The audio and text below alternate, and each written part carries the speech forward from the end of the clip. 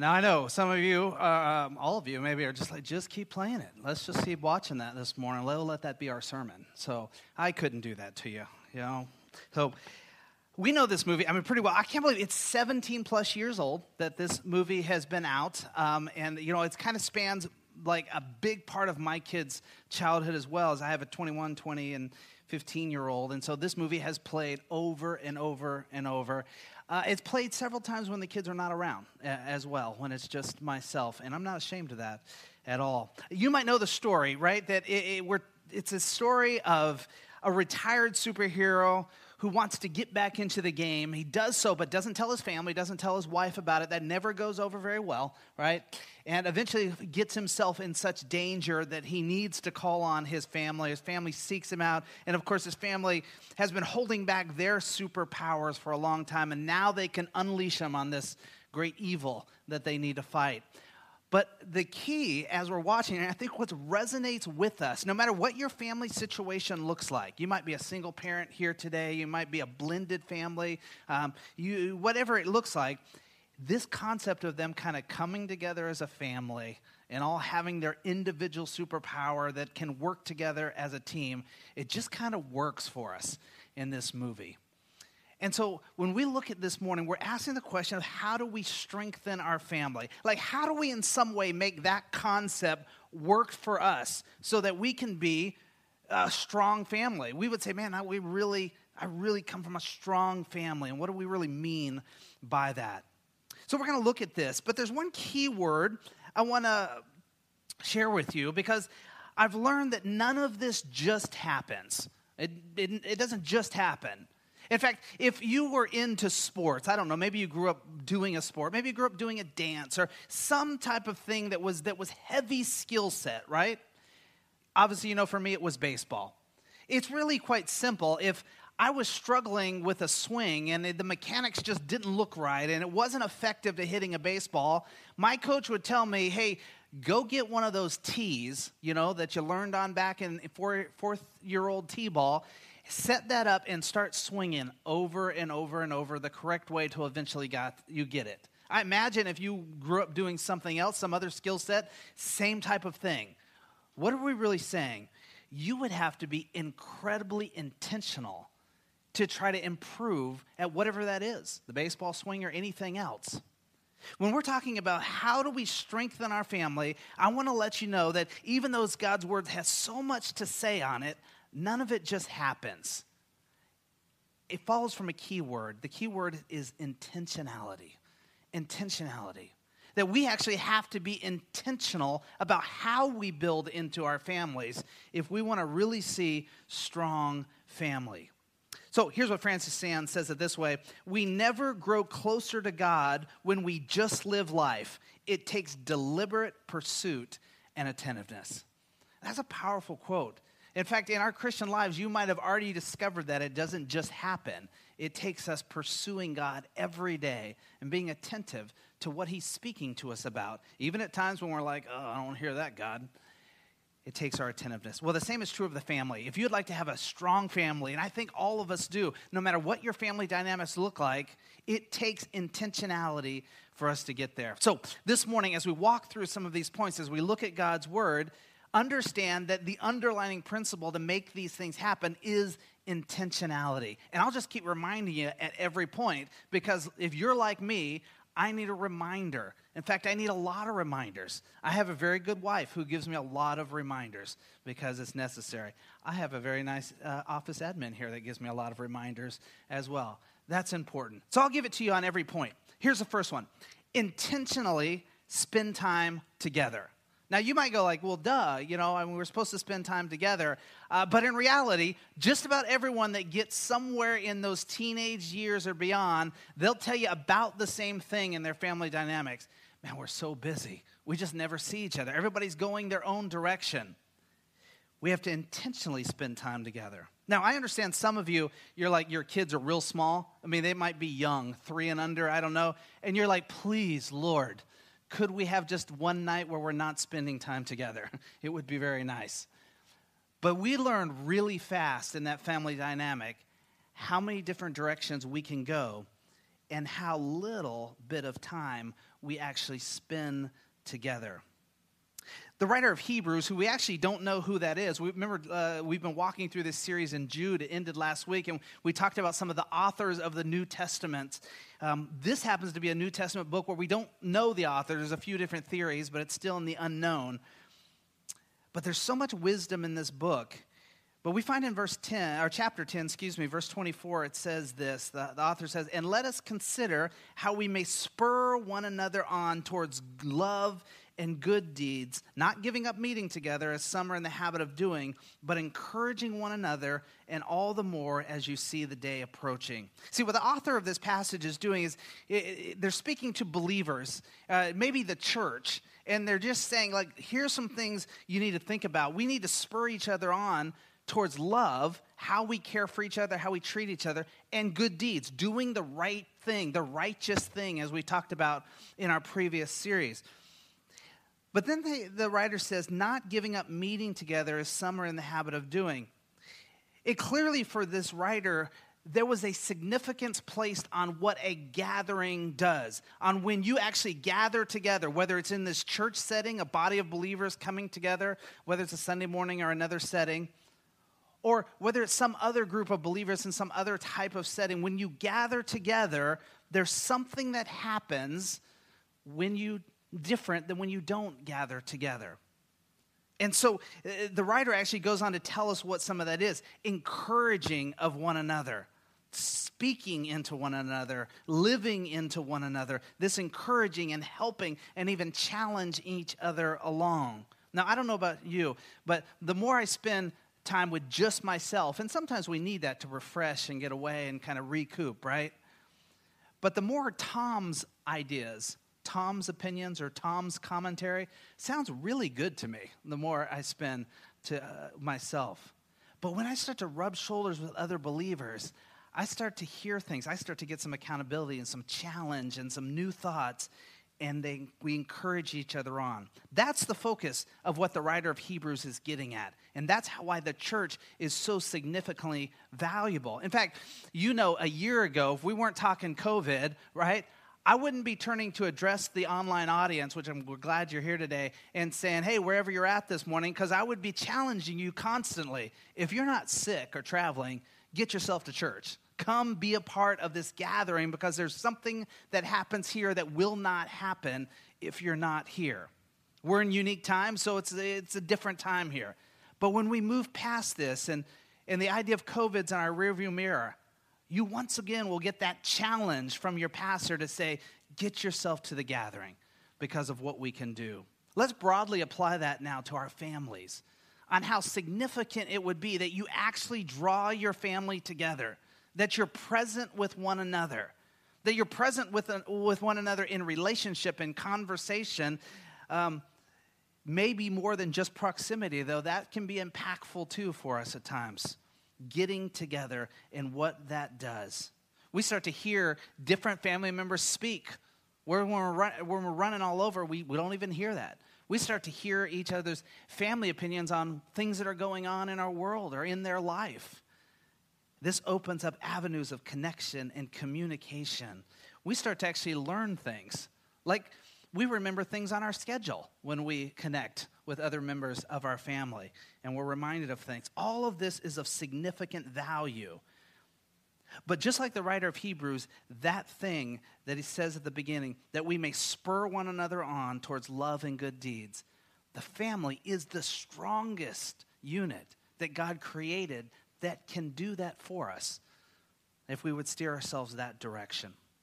A couple practical thoughts this morning. One is creating tech-free zones. You've probably heard of this before. It's not like I created it. But this idea of times where you get together as your family, where you actually put away those distracting things. Put away the tech or the phones or the tablets. Don't watch the TV while you're eating the meal, but just focusing on each other or something different than that tech world. Why? Because tech's evil? Not necessarily.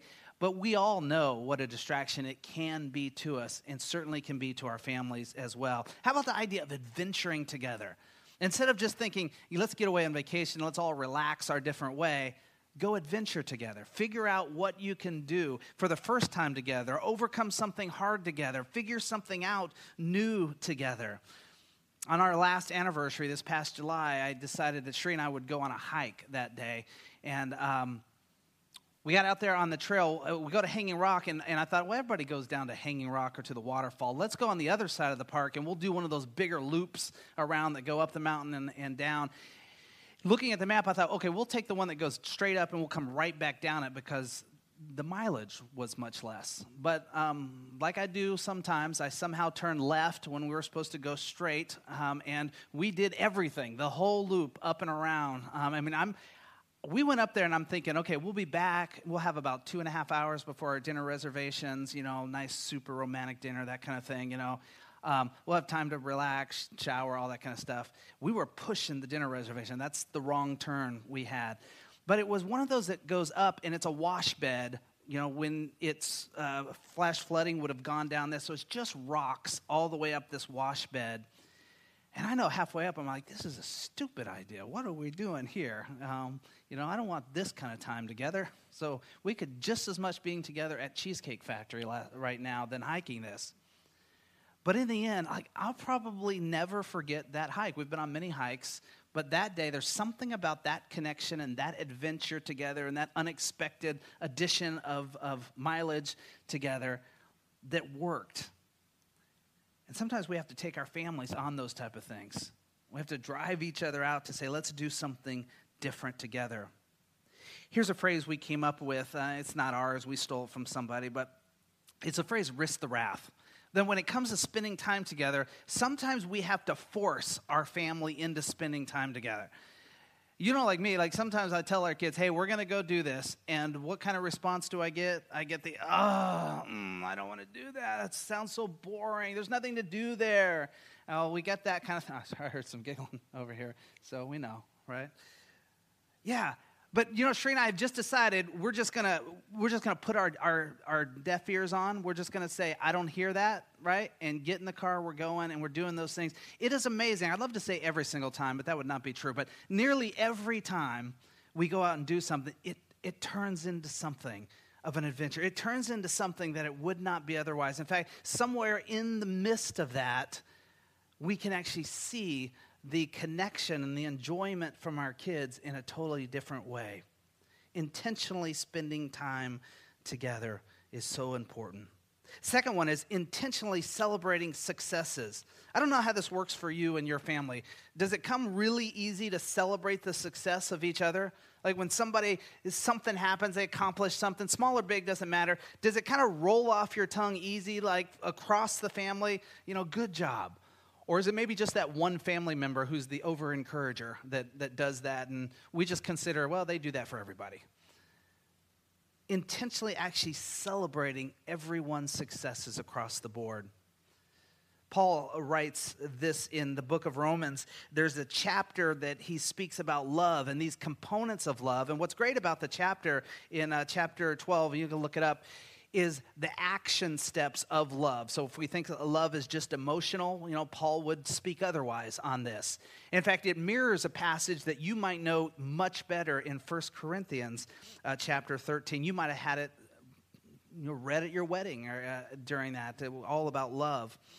But in the middle of that passage on love, in these action points of love, he says this: rejoice with those who rejoice, mourn with those who mourn.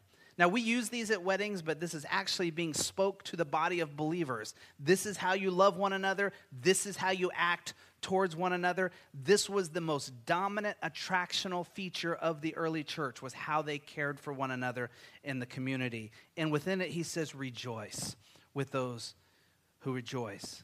That means if somebody's rejoicing over something, you rejoice with them. You celebrate with them their successes.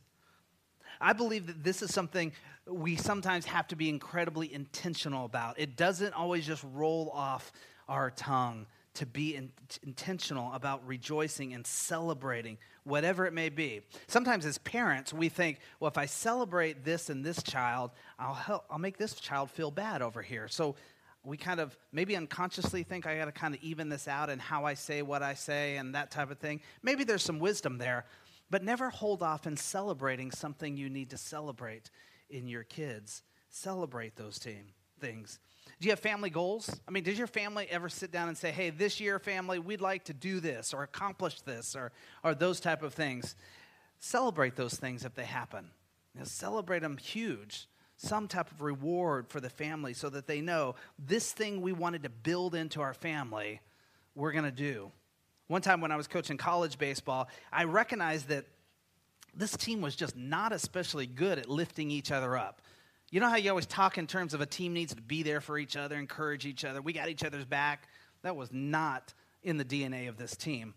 And so I decided, never done this before with a sports team, especially college, 18 to 22-year-old guys. But I told them, here's what was going to happen is every single one of you, 7 times every practice, so 7 times the 35 guys we have on the field, you will intentionally say something uplifting and encouraging to each other. And I recognize it comes off like we're 5 years old back in Sunday school, right? But we're going to do it on the college level. And so we did. And the coaches and I, we just beat it in every single day, almost like, why aren't we focusing more on hitting and throwing and those type of things? We were, but we were talking a bunch about this. Well, we hit a point in the season where we lost, 11 in a row or so. Something not very good. And for a season that was otherwise pretty good. But what we celebrated after that last 10th or 11th loss with the team was the way they encouraged and the way they lifted each other up and what because they eventually got it and they understood it. Even as guys being forced to do it. And they got that. I'd love to say then we went on and it was the storybook ending that you see in the movie and we won, the world title and everything and we had a parade in the city. But none of that happened. We were an average team and kind of came in with an average record. But we sent them out there with the idea to encourage and lift up each other. Kids, I want you to think about it this way. Celebrate your parents' success. We naturally think our parents celebrate our success, right? You celebrate their success. Adult children, still celebrate your parents' success. Whatever it may be, whatever they've accomplished, and being intentional.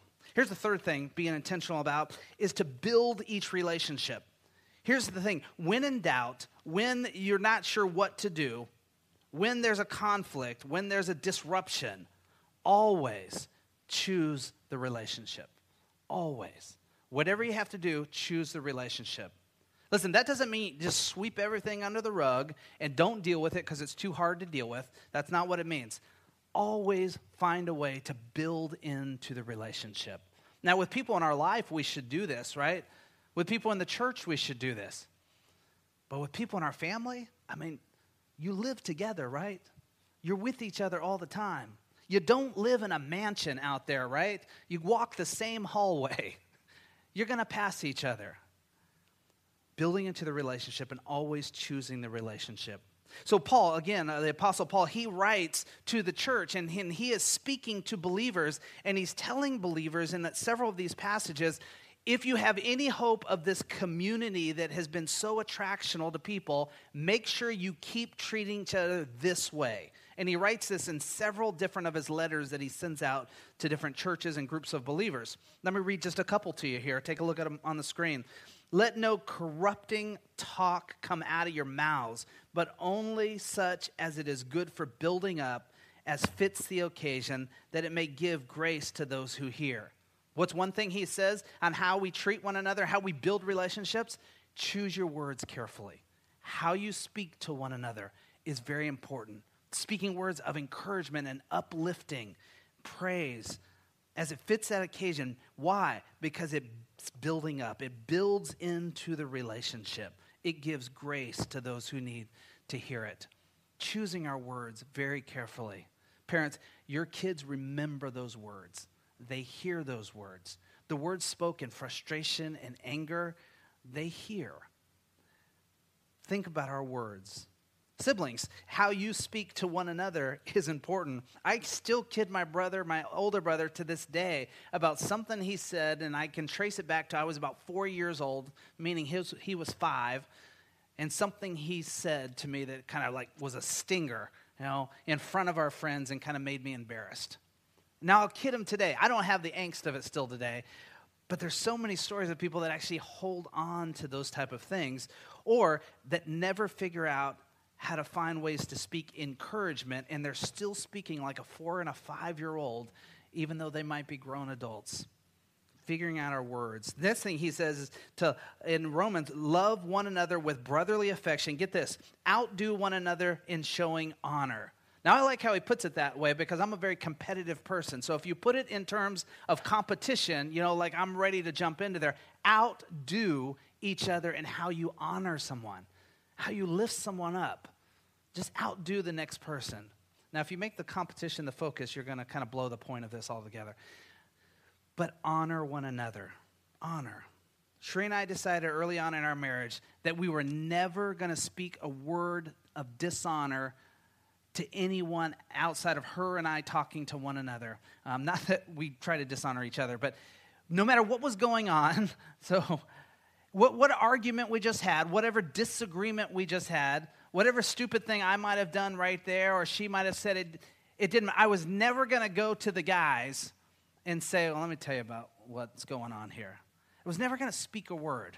This was all the way to the point where Sheree actually went on a women's retreat one time, and they had one of those kind of dating game kind of things. You remember where guys go out of the room and the women are asked certain questions about their husbands. Then they come back in. You have to try to match it up. So this was kind of being done.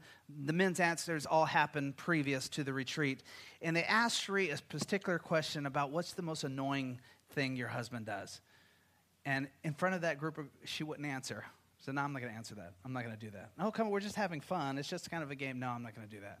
To the point where she came off belligerent to this group. And I can see Sheree when she hunkers down, exactly what it must have looked like there that day.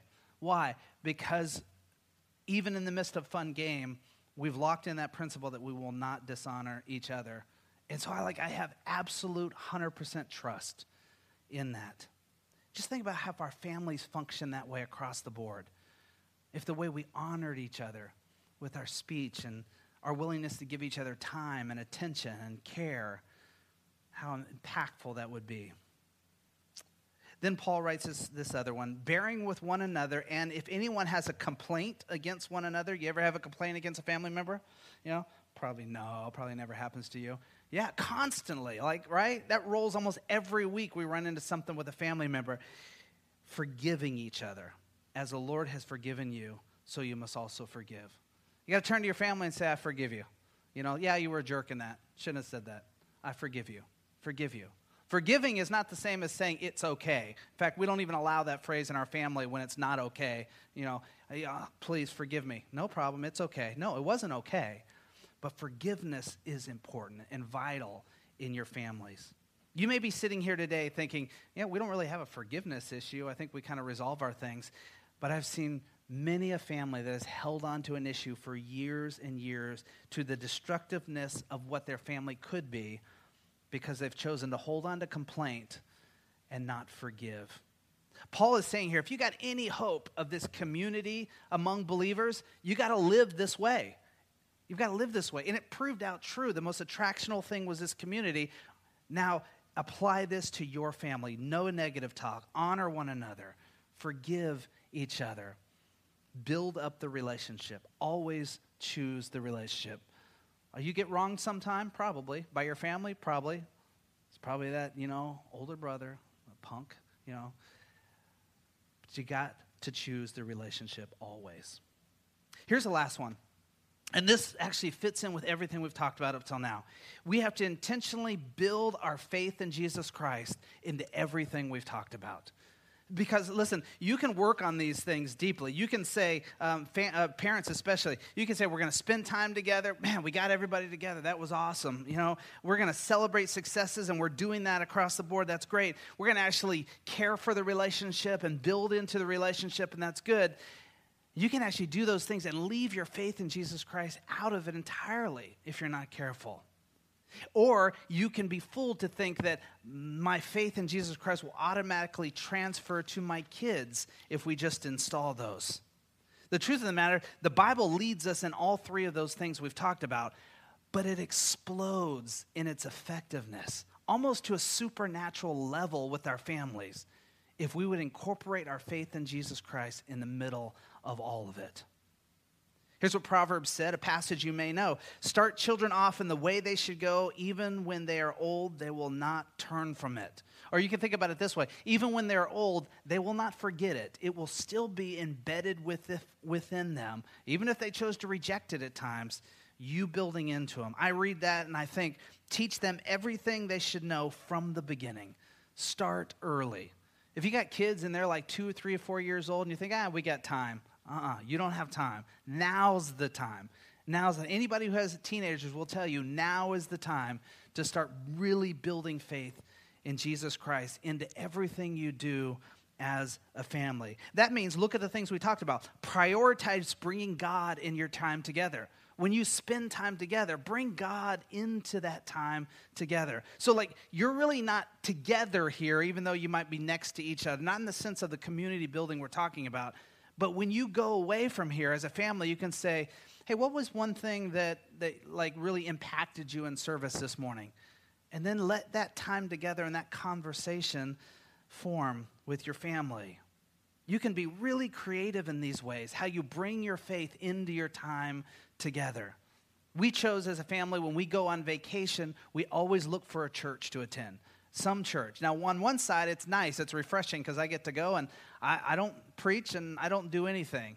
On the other side, as a pastor, sometimes you have to click off that button that makes you analyze the whole service from a pastoral standpoint, which is not always great. But going and just being at a different service with the family, experiencing things new. Some of you grew up in the church, so the concept of opening up a hymnal, you're just like, whatever, that's no big deal. I know what that's all about. But I took my kids to a church on vacation, and we sang hymns out of a hymnal, and I realized they have never done that before. Just numbers being called out, and a book has the numbers, that concept was, and for us to go talk about that. And then that lead into, well, how did this come about? How did hymnals even come about? And talk about things like that. That created this time together centered around God. You can be as creative as you need to be here, but be intentional, absolutely intentional, to prioritize God into being time together, having time together. Build praise of God into your celebrations. So when you celebrate someone, think about if you had a time where you celebrated someone's success. You said, well, let's just have a prayer of thanksgiving. Let's just praise God for that. And you prayed real quick. And you're building into your kids that they always bring God into their praise and into their celebration as well. Disciple as you build. As you're building into your kid, as you're choosing relationship, intentionally disciple. Most dads I talk to, and discipleship is open up for everyone, right? Every believer should be also a disciple maker as well. But many dads I talk to tell me this: I don't have any idea how I would disciple my kid. I want to, but I have no idea how to do that, how to build faith. And after I tell them, hey, let's sit down, let's talk about it. It's much simpler than you think it is to transfer your faith. But let's sit down and talk about it.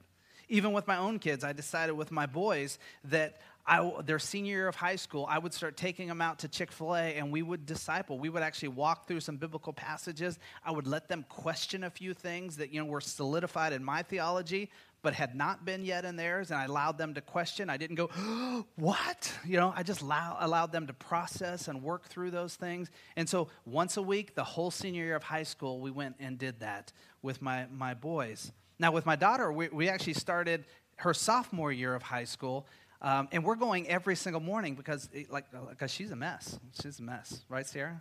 So, yeah. No, I'm just kidding, sort of. So, but it's building into your kids intentionally, however you can, build into those relationships. When they have a complaint, make sure it always steers itself back to some type of resolution. Again, not a sweep under the rug, but some resolution, some forgiveness, building that into them, helping them in honoring each other, but honoring God in all they do. All that is built when we put our faith into building as well. Remembering this principle, your family goes where you lead. At the end of the day, it's amazing. It doesn't happen across the board, but it's amazing how many times your hobby, whatever it was growing up, Your kids pick that up, and somehow that becomes their life hobby as well.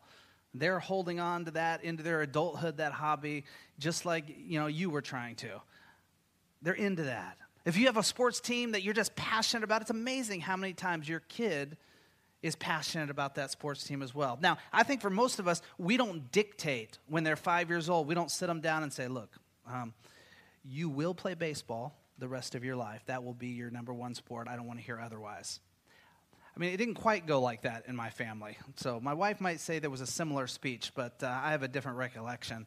And she was at first service, so she doesn't get to argue it right now. So I'll roll with it. But we don't really do that, right? But it's amazing how many times our kids end up. Why? Because we're leading them, whether we know it or not. We're leading them. And we got to think about that when our faith in Jesus Christ, if we want to lead them, we have to be intentional about leading them in faith. We get them to church, that's great. Get them to youth group, kids class, wonderful. But that's just a couple hours. You building into your family in all that you do. In fact, we actually get a passage that really shares exactly how this is done. Deuteronomy chapter 6. These commandments, the commandments the Lord gave, that I give you today are to be on your hearts. Impress them on your kids. Talk about them when you sit at your home or when you walk along the road, when you lie down, when you get up. Tie them as symbols on your hands and bind them on your forehead. Write them on the door frames of your houses and on your gates. Listen, God was solidifying this for his people, the Israelites, from the very beginning, that this is the dominant way that faith will be shared in the family. That was the dominant way. And here's how you're going to do it. You're going to make it central to your life, and you're going to share this and send this on. When we look at it today, I look at the application for us. One, listen, he says, impress them on your kids. That doesn't sound like, hey, whatever, kids, there's a Bible on the shelf. If you want to look at it, go for it. It sounds much stronger than that. Impress them on your kids. Intentionally tell your kids about Jesus Christ, about the value of that, about your hope in Christ as well, in everything you do. Then he says, talk about them when you sit at home, when you walk along the road, when you lie down, when you get up. Translation, everywhere, all the time. Talk about it all the time. Think about your last 10 conversations that you've had with your kids. Have they had anything to do with your faith in Jesus Christ? And he's saying, just talk about it all the time. Now, there's some wisdom in how you do it at times and what you say and how you push and those type of things. But make sure it's something that flows off your lips quite regularly. Make this absolute in your own life. It says, tie them as symbols on your hands, bind them on your forehead. This is a practice that is part of the Jewish faith even today. And what he's saying, you get that bound to your own life as well. These commandments, this for us, our faith in Jesus Christ, you get that so bound to your own life that it resonates out of you. Your kids see it. Your family sees it all the time. Make it an absolute in your own life. And then finally, it says, write them on your door frames of your houses, on your gates. Just make it visible everywhere. Everywhere your kids, your family go, may there be reminders, visible things that remind you of faith. One of our key family verses is found in James chapter 1, verse 2. The paraphrased version is this: choose joy. Choose joy. So that is posted up around our house. This idea of choose joy, choose joy. Every once in a while I drop my daughter off school and I say, hey, Sarah, what are you going to do today? And she'll go, choose joy. And then I'll get something like something like that. But that's what we want to remind ourselves. Even when I don't want to choose joy that day, even when joy is the furthest thing, I'm going to choose joy. How about forgive others? Put up on your doorpost to remind you, even when I have no interest in forgiving others, I'm going to forgive others. Spending time with God.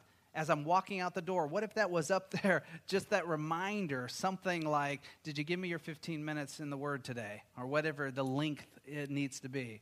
That reminder before you walk out the door, spend time with God, and on and on and on.